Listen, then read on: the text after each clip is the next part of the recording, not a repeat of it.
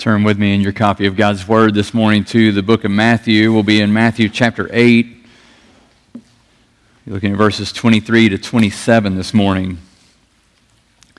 Matthew 8, 23 to 27. If you were with us last week, you heard a sermon from Matthew 8, verse 28 to 9:1 from Pastor Michael. He shared with you, we kind of skipped and are coming back because of an adjustment we made with the Grace Family Summit. So this morning we'll be in verses 23 to 27. You recall in our study of Matthew that chapter 8 is following the Sermon on the Mount. The Sermon on the Mount is chapters 5 through 7 of Matthew, and at the end of that teaching in which Jesus sat down on the mountainside and taught the disciples, those who were followers, not just his 12 disciples, but those who were just following him in a general way at that time. At the end of that teaching, if you look in 7 verse 28, we read that the people were astonished at his teaching, for he was teaching them as one who had authority, not as their scribes.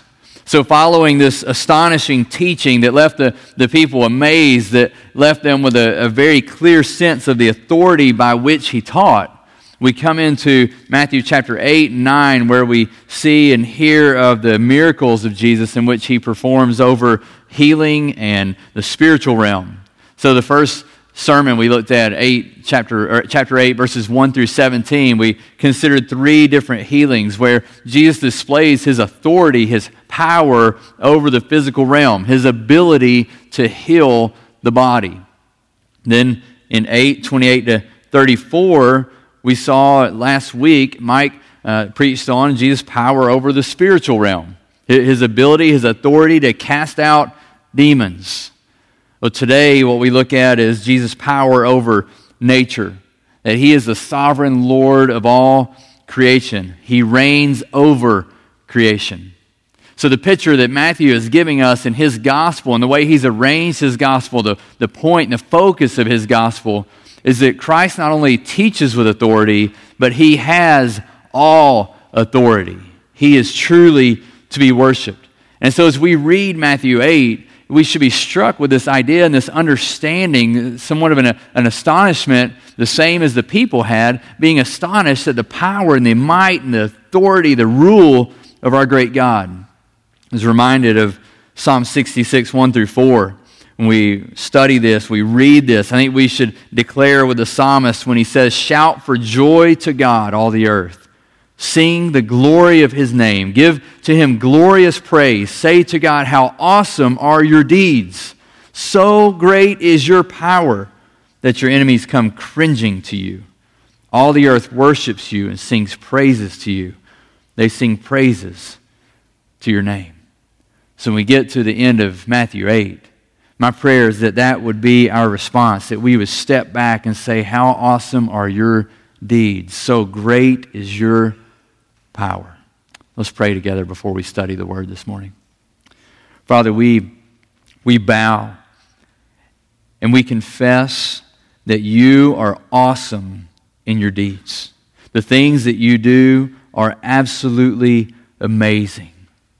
And God, we thank you for your word, that you have preserved testimony of your working throughout history, that we could come in this moment and we could study your glorious deeds and your great power. And I pray that you would work in our lives through your word this morning, that we would live lives of praise, that we would sing joyfully of your greatness and the greatness of your deeds. We pray in Christ. Amen.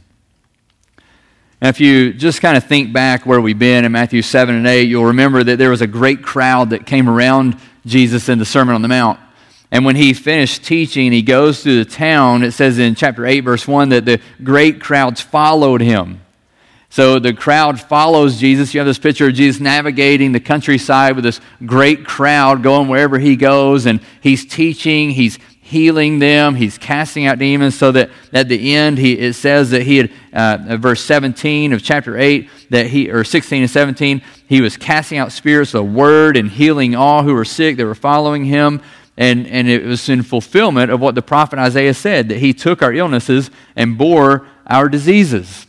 So we've talked about that, and we come into this dialogue in chapter 8, verses 18 to 22, with these two would-be disciples that come to Jesus and they see all that he's doing. And when Jesus says, okay, it's time for us to go across the lake, we're going to go across and to the other side. And these two would-be disciples say, well, we want to go with you. One of whom says, I'll follow you anywhere you go. If you go across the lake, I'll follow you there, somewhere else. And Jesus gives him a warning of the cost of discipleship. The second disciple at that point says, I'll follow you, but let me take care of this business first. And again, he warns the disciple, the would-be disciple, of the cost of following him. We come now to verse 23 of chapter 8.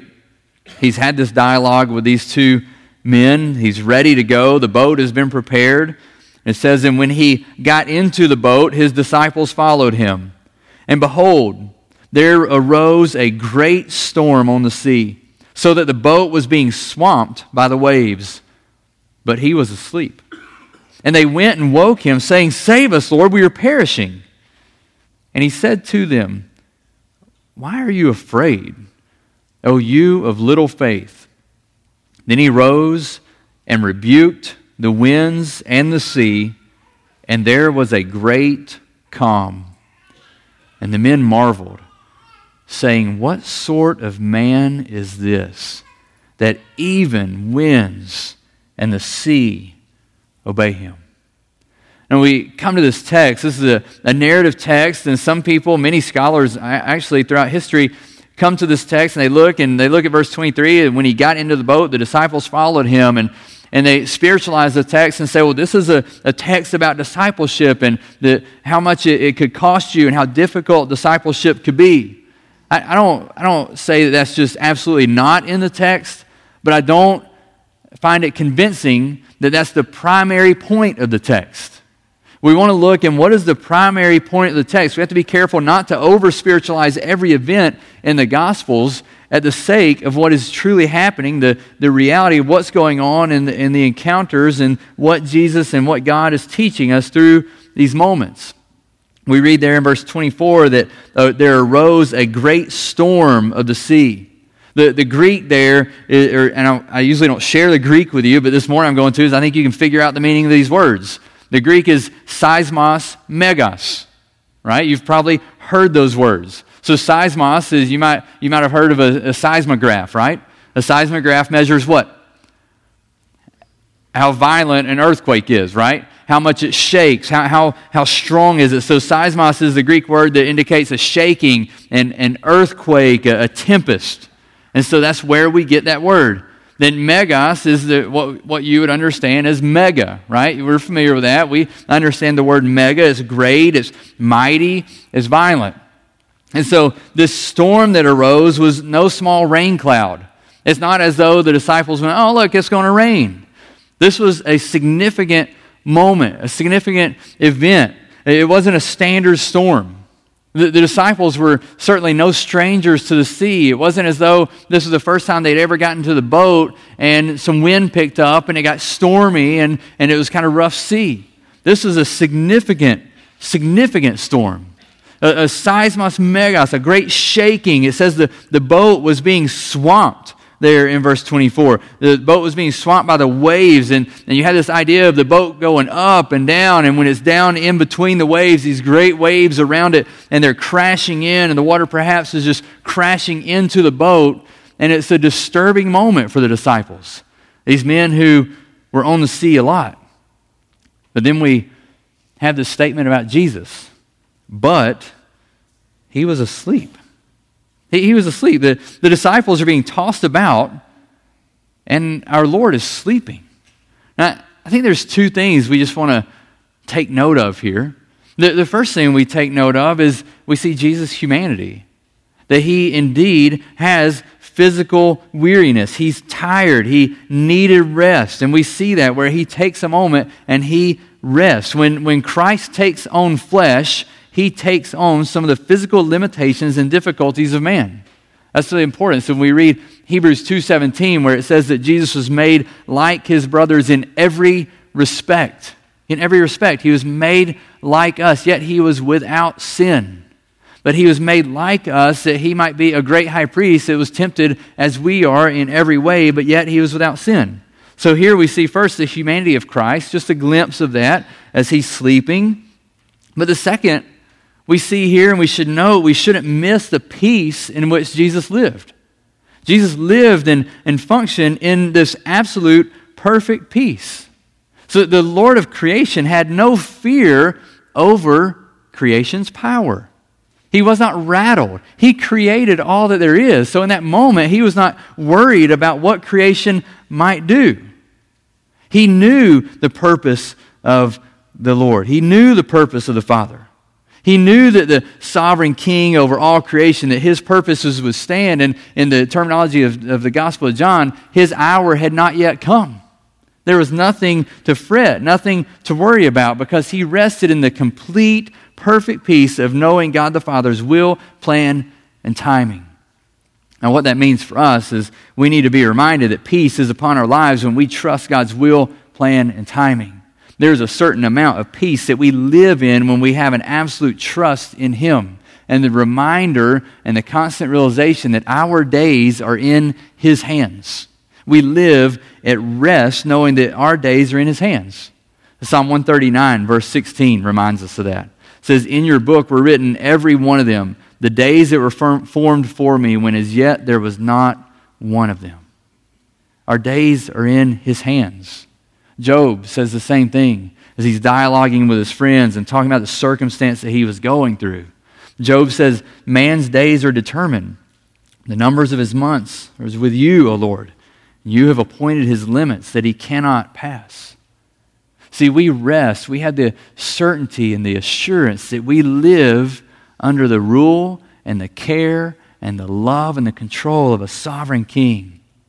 This is what led George Whitefield to writing a letter regarding when he was, you might remember if you were here the night that we did the George Whitefield night and preached the sermon and sang his hymns that he had written.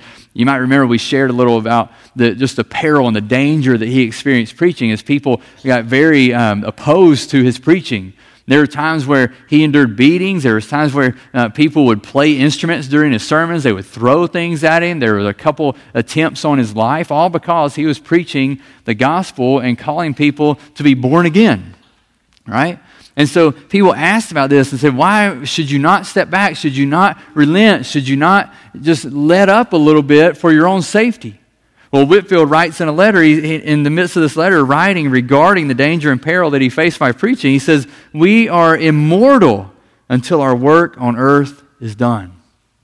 And so Whitefield continued about preaching, continued about teaching. Why? Because he knew that he rested in the hands of God Almighty. There was nothing to fear, so he could go about his work. Christ, asleep in the boat, knew his day, his hour had not yet come. The disciples wake him, verse 25 there. The disciples wake him. What do they say? They come to him, they appeal to him, they wake him. "Save us, Lord, we're perishing." "Save us, Lord, we're perishing." They knew and they had seen enough about Christ to know that He could save them. I don't know that looking at their response, they really knew how He was going to do that. I don't think they really were anticipating that He's going to rebuke all of creation in that moment, right? But they knew that He was the one who could and would save them. And so they make an appeal to Him. It's an appeal of faith, albeit it's a little faith that Jesus would later say. He would confront that. But they do make this appeal of faith to Him. They rightfully call Him Lord, Master. They know who He is. And they're appealing for physical salvation from the Lord, that He might save them in their peril. Now look at what Jesus does in verse 26 and 27. They make the appeal, "We're perishing, Lord, would you save us?" And He says to them, "Why are you afraid, O you of little faith?" Then He rose and rebuked the winds and the sea, and there was a great calm. Now, it doesn't say this. I wasn't there, but I just had this picture of Jesus asleep, and I don't know if you've ever been asleep on the couch, and one of your kids comes and wakes you, and you're it's for something that you're thinking, this was not significant enough for me to get woken up for my Sunday afternoon nap, right? Parents, you've been there, right? And you just kind of lay there and go, did you really need to wake me up? And then you get up and do it, right? Well, I kind of have the same picture here. Jesus is in the boat, He's sleeping, and the disciples, "Save us, Lord, we're perishing." Well, the first thing he does, what? He kind of opens his eyes and looks at them and says, why are you afraid? Oh, you have little faith. Spurgeon has a funny remark. He says, he was writing on this text and he said that Jesus first addressed the disciples because they're the most difficult to deal with. Then he handled creation later. I thought that was great. I appreciated that. It's probably true. Probably a good, true observation of us. But he first rebukes the disciples, talks to them, deals with them for their little faith, right? And then he rebukes the winds and the sea, and there was a great calm. This great storm was replaced by a great calm by the rebuke of our great God. Amen. That's the power and the authority of God. When Christ spoke, creation responded. When I speak, creation never responds. And I would say the same is true of all of you. But when our God speaks to the creation He created, it responds. You're reminded in David's Song of Deliverance. He writes a song of deliverance that's recorded in 2 Samuel 22 and then again in Psalm 18. Psalm 18 is from 2 Samuel 22. And here's what he speaks of in there. He says, the channels of the sea were seen. The foundations of the world were laid bare at the rebuke of the Lord, at the blast of the breath of His nostrils. See, God rebukes creation. The God we serve is authoritatively speaking and ruling over creation. In Psalm 104, verse 7, it was the rebuke, again, of the Lord that caused the waters to recede and come back off of the mountains, to flee to their place, the Word says. The rebuke of the Lord. And here we have Christ rebuking creation. So we read the Old Testament, we see Yahweh, the great I am, God rebuking creation, ruling over creation, sovereign over creation. When He speaks in the Old Testament, creation obeys. And now in this boat, as the disciples awake Christ, they wake and they say, Lord, would you save us? We're perishing. What does He do? He rebukes creation. He displays that He indeed is God. The God that the Old Testament proclaims, the God that is exalted and magnified in the Old Testament, Jesus speaks and creation obeys. At the rebuke of His word, creation responds. Psalm 65:7, we heard earlier, God is the one who by His strength established the mountains, girded with might, who stills the roaring of the seas, the roaring of their waves, the tumult of the peoples, so that, it says, so that those who dwell at the ends of the earth are in awe of His signs. He stills the roaring of the seas. He rebukes creation. He established the mountains, it says. They are girded with might, but He stills the roaring seas. And here, Christ stills the roaring seas. Christ is God. We're reminded again, Psalm 89:9. It says, you rule the raging sea. When its waves rise, you still them. John 1 says that Jesus is the Word made flesh.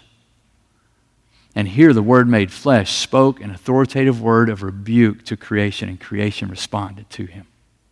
Creation was subdued. It submitted to its Creator. There is no man that has the power to calm the sea. But God can do so. And God did do so when Christ arose and rebuked all of creation. So what does this teach us? What does this account teach us? The first thing we want to ask is, what does this account, what does this passage teach us about Christ? What does it teach us about God? Let's look at a little Christology here. What does this teach us about Jesus? The question in verse 27 is the key to understanding the point of this passage. When he leaves us with this resounding question, it just dangles there as we read along. We get to the end of this account of what's happened, and he says, the men marvel, saying, what sort of man is this, that even winds and see, obey him. Matthew just leaves that there. Just leaves that there for you to consider. What sort of man is this? What sort of man that when he speaks, creation responds? See, what this tells us is that the primary point of the account is not that we should follow Jesus through the storms of life. Should we? Absolutely. Can we bring that out of this passage? Sure. But it's not the primary point of the passage. The primary point is not that we need to have stronger faith. Should the disciples have had stronger faith? Yeah. Should we? Sure. But it's not the primary point of the passage. The primary point of the passage is that Jesus Christ is the sort of man who rules over creation. He is the sort of man who is sovereign over all things. He is the Lord of all creation. He rules creation with absolute power and absolute authority. He is the sovereign King of kings. All power belongs to him. So you might sit, and some of you are medical professionals in here, and you may go, oh, well, this condition and this person who was healed could have been this. Not saying Jesus didn't heal him, but now we know this, and it could have been this. Well, listen, there's no explanation for this mighty storm that is described as a seismos magna, that's this great, shaking, violent, terror-stricken storm. There's no explanation for Jesus getting woken up and looking and rebuking it and it going whew, and being calmed. There is no explanation outside of the fact that he is God and he is God alone. He has dominion over creation. So in verse 27, the disciples say, what sort of man is this? What sort of man is this? Well, John 1:3 says he's the sort of man that all things were made through him, and without him was not anything made that was made. Colossians 1:16, he's the sort of man who created all things in heaven and earth, visible and invisible, whether thrones or dominions or rulers or authorities, all things were created through him and for him.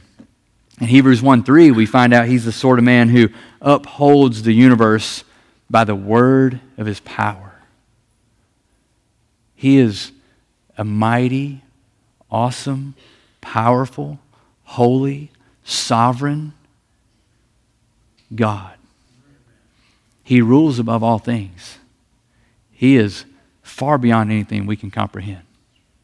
He is far more powerful than anything we can fathom, anything we can wrap our minds around. But yet we also find out he's the sort of God who made salvation available. He's the sort of God that transcendently rules above all things, but is eminently involved in our lives, providentially working, pouring out his grace and his mercy on those whom he created. He's the sort of man that we find out in Matthew 9:36, who had compassion on sinners when he looked out upon the city because they were helpless and harassed like sheep without a shepherd.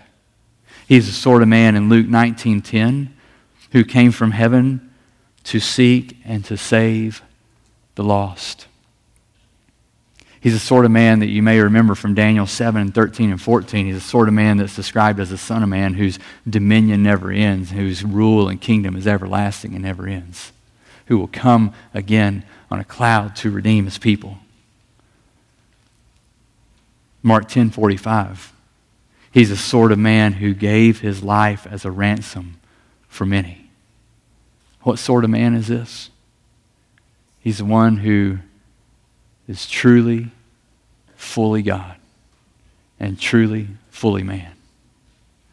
He is holy, holy, holy, eternally existent and all-powerful, abounding in steadfast love, full of mercy and grace, forgiving sinners who trust in him. That's the sort of man he is. Let me give you two final observations that we can take if that's the primary point. We can gain some other gleanings from this account. Two observations we can think about as far as living out our faith in light of the fact that Christ is the sovereign ruler over all things and the Lord of all creation. The first one is this, is that faith in God should rise above fear of circumstances. Our faith in the Lord of creation should rise above any fears that we would have in all of creation. So we look to Him, we gaze upon Him, and when we gaze upon Him, fear flees. You see, fear arises when faith falters. The two are kind of like this. We look upon the Lord. And there's times we look upon the Lord, or we look upon the situation perhaps, and we look upon that like the disciples did. The disciples in this moment, they had a greater fear than they did faith. It wasn't that they had no faith, right? Jesus doesn't say they had no faith, but what we see here is that the fear that they had captivated them, and it was greater than their faith, so they came to Him. And when they came and woke Him up, He didn't say, "You have no faith. What is wrong with you?" He doesn't say that, does He? What does He say? He says, "Oh, you of little faith." He doesn't rebuke them for having no faith. He rebukes them for having faith that was lacking. It was little, it was deficient. See, Matthew, 4 other times in Matthew, Jesus uses the same phrase. He says, "You of little faith." He confronts His disciples. He's always confronting His disciples with a lack of faith. He doesn't do that in those who are unbelievers, but He looks to His disciples in chapter 6, verse 30. Remember, this is the passage on do not worry about tomorrow. And he confronts, he talks about little faith, calling us not to worry about tomorrow. He's saying, increase your faith. Trust the Lord. Don't worry about tomorrow. In Matthew 14:31, he says, he uses that same phrase, little faith, when Peter begins to sink, when he's walking on the water to Jesus. Remember, again, they're in a boat. The waves are pretty big in that moment. Jesus comes walking across the lake, right? And the disciples, again, they're struck with fear. Probably a great moment to fear the Lord when you see Him walking on water. And then Peter walks across. Well, then he starts struggling and he starts sinking. And what is Jesus' response? You of little faith. Increase your faith. You of little faith. 16 verse 8. The disciples are concerned about not having enough bread. He, again, why is your faith little? 17 verse 20. The disciples are unable to cast out a demon. Why? It's because of their little faith. You see, faith should be the hallmark of the believer. It should be the hallmark of who we are, that we are people of faith. We read in passages such as Galatians 2:16 that we are justified by faith alone, right? It's faith that saves. So we understand that. We read later in Hebrews 11:6 that without faith it's impossible to please God. Faith is a characteristic, a hallmark of Jesus' followers. And so Jesus is constantly pulling and confronting and drawing us to have a greater faith in Him. Increase your faith in me. Matthew Henry, the commentator, he wrote this. He said, Jesus does not chide them for disturbing Him with their prayers, but for disturbing themselves with their fears. He doesn't rebuke them for waking Him up. He rebukes them for allowing fear to be greater than their faith.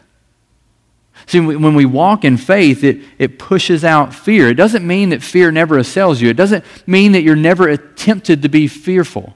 It doesn't mean that you never meet a moment in which fear comes upon you and you just never have it. I just never fear anything. What it means is that when we walk in faith, that's our response. That our response when a situation comes, it's our reflex that we just respond with faith instead of responding by cowering in fear or being racked with fear, immobilized with fear, but we would look to the Lord in faith. So when fears arise, faith decreases. When faith arises, fear decreases. Theologian from Canada, D.A. Carson, says faith chases out fear or fear chases out faith. One of the two are happening. Both may be present, but one will rise to the top. In this moment, the fear of the disciples had risen to the top. And Jesus caused them to have faith. You see, they allowed that circumstance to loom large. I think it's a very real question. We think about this and we consider, are there circumstances in our life that we allow to loom so large that we're racked with fear? That we struggle to really trust the Lord, that we're captivated by this circumstance, by this situation of life. Maybe it's a situation, some kind of a physical situation in our lives, a sickness, an illness, an uncertainty physically we have. And we're so gripped by that we're having a hard time looking and trusting the Lord.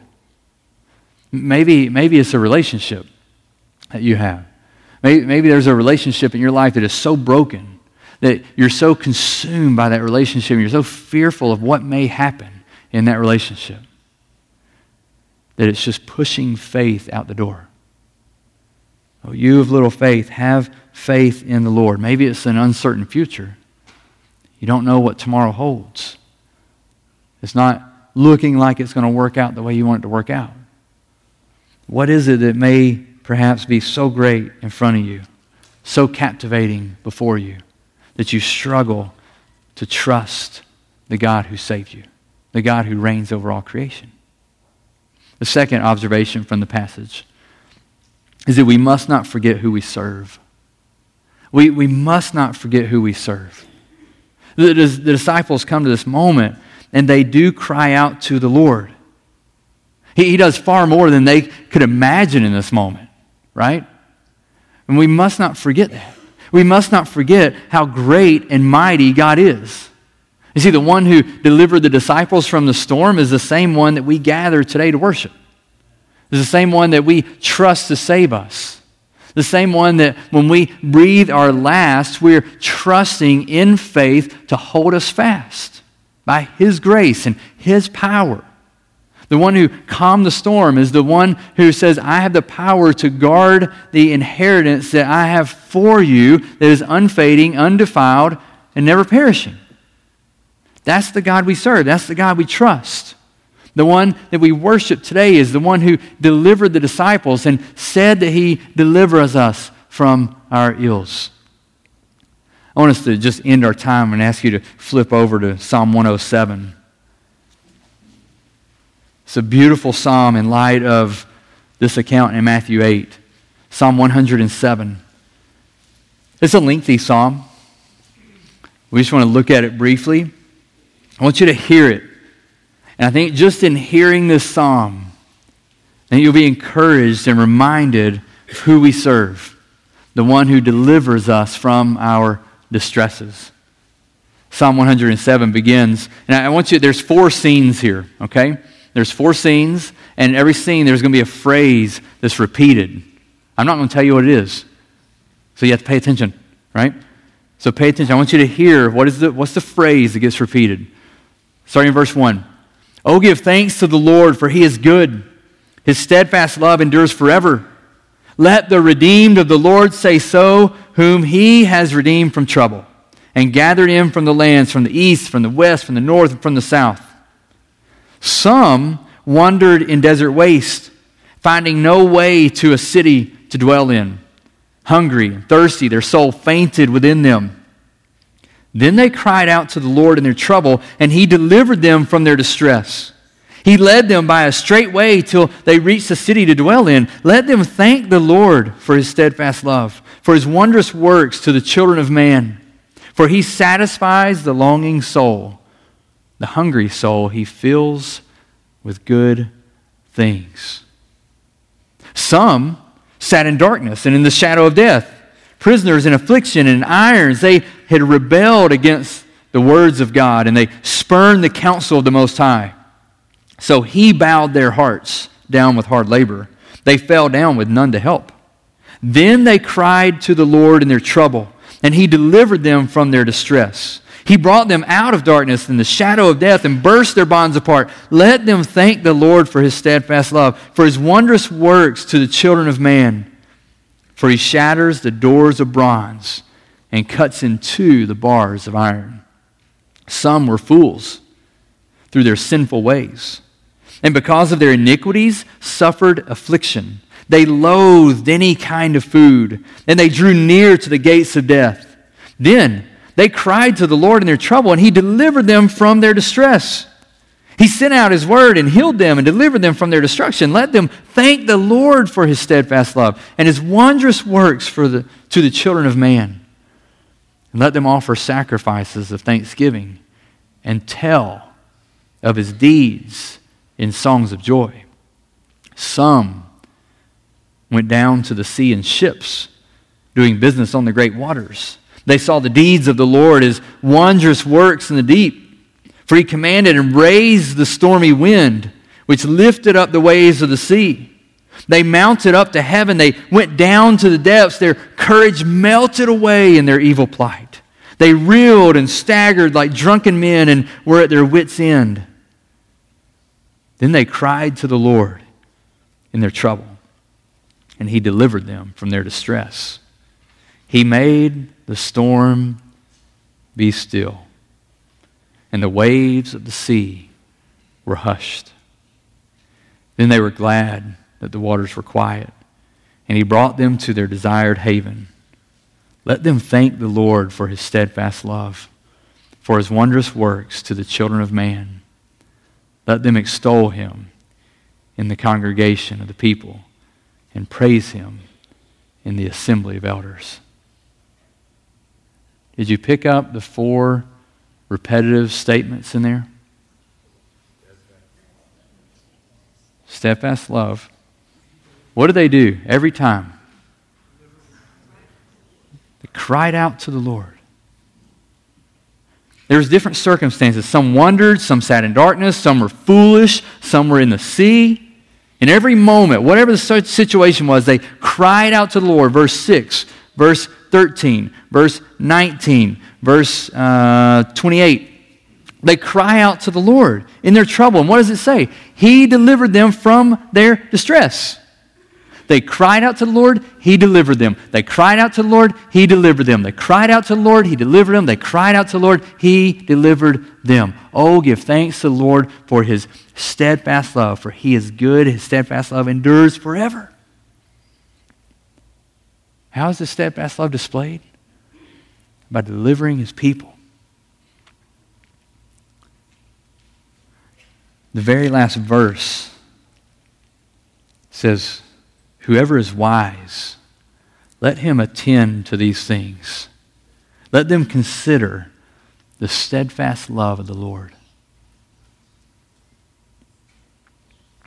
The God we serve delivers us from our distress. The God we serve rules over creation. He's the Lord of all creation.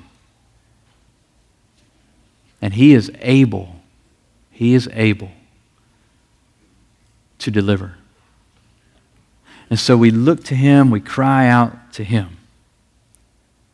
So today, whoever is wise, let us consider the steadfast love of the Lord. Let us consider his power. Let us consider his rule and his reign and his sovereignty.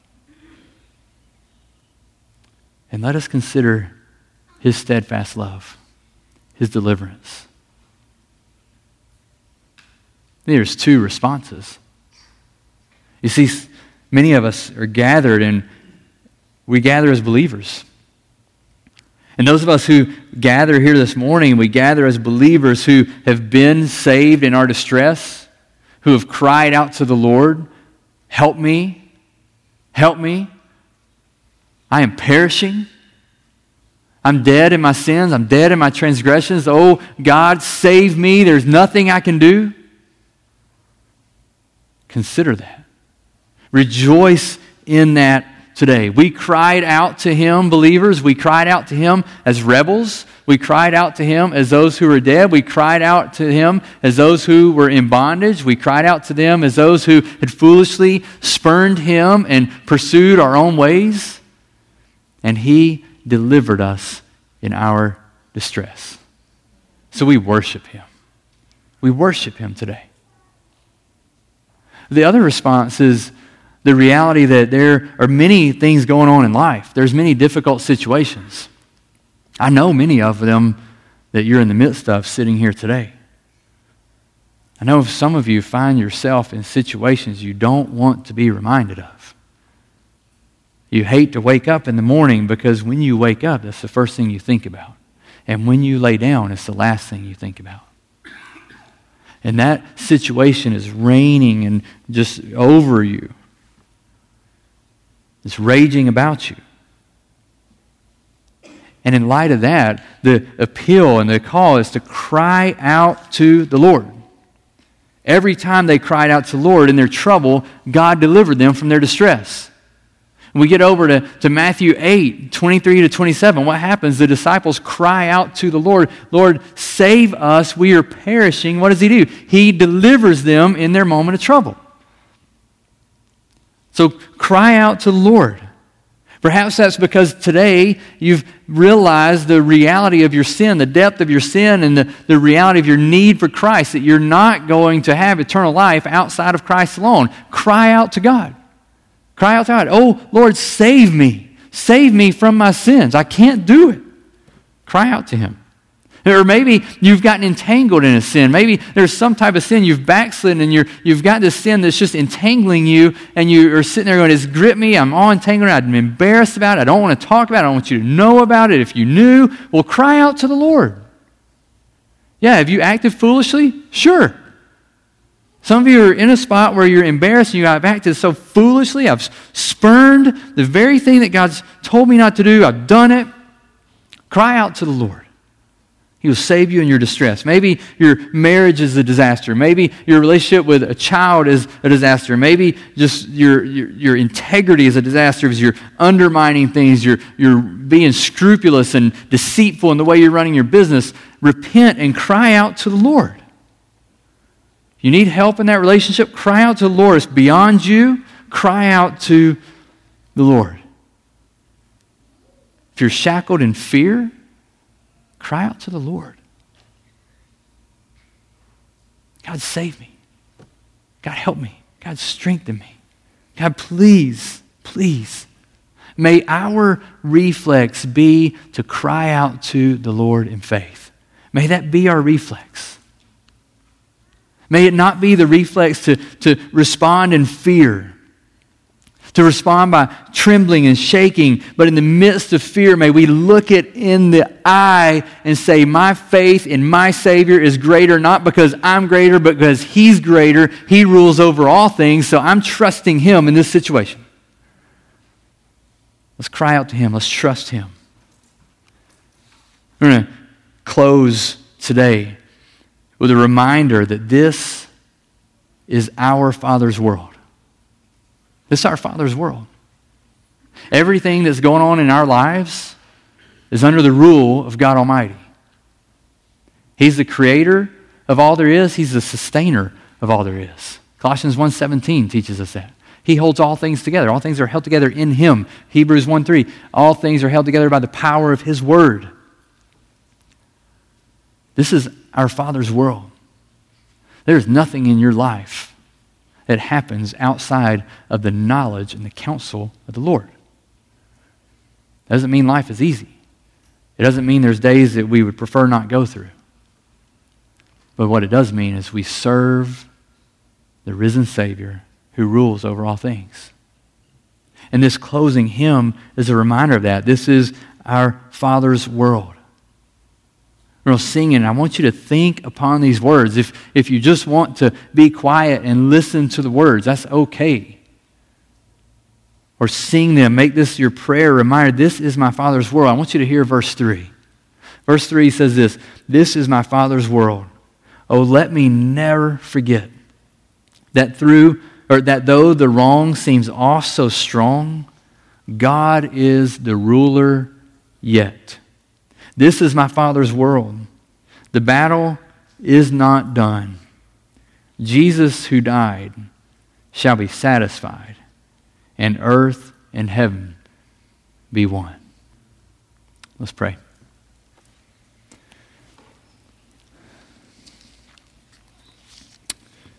Father, we come to you today, and we come to you knowing that you are the creator of all there is. You are the holy, reigning, ruling King of Kings. There is no God but you. From everlasting to everlasting, you are God. Lord, when you speak, creation responds because you rule over it. And so, God, we look to you today in faith. God, there are many things going on in our lives. Many things that would seek to strike fear into our hearts. The adversary is very wily in that, leading us to live in fear of tomorrow and live in fear of situations, fear of people, fear of the unknown, fear of physical challenges, fear of relational brokenness, fear and fear and fear and fear. God, you call us to live by faith in you. And so, God, we pray today, would you strengthen our faith by your grace? And I pray for brothers and sisters here today who trust you in faith, but God, it's weak. God, would you hold them fast? God, would you strengthen their faith?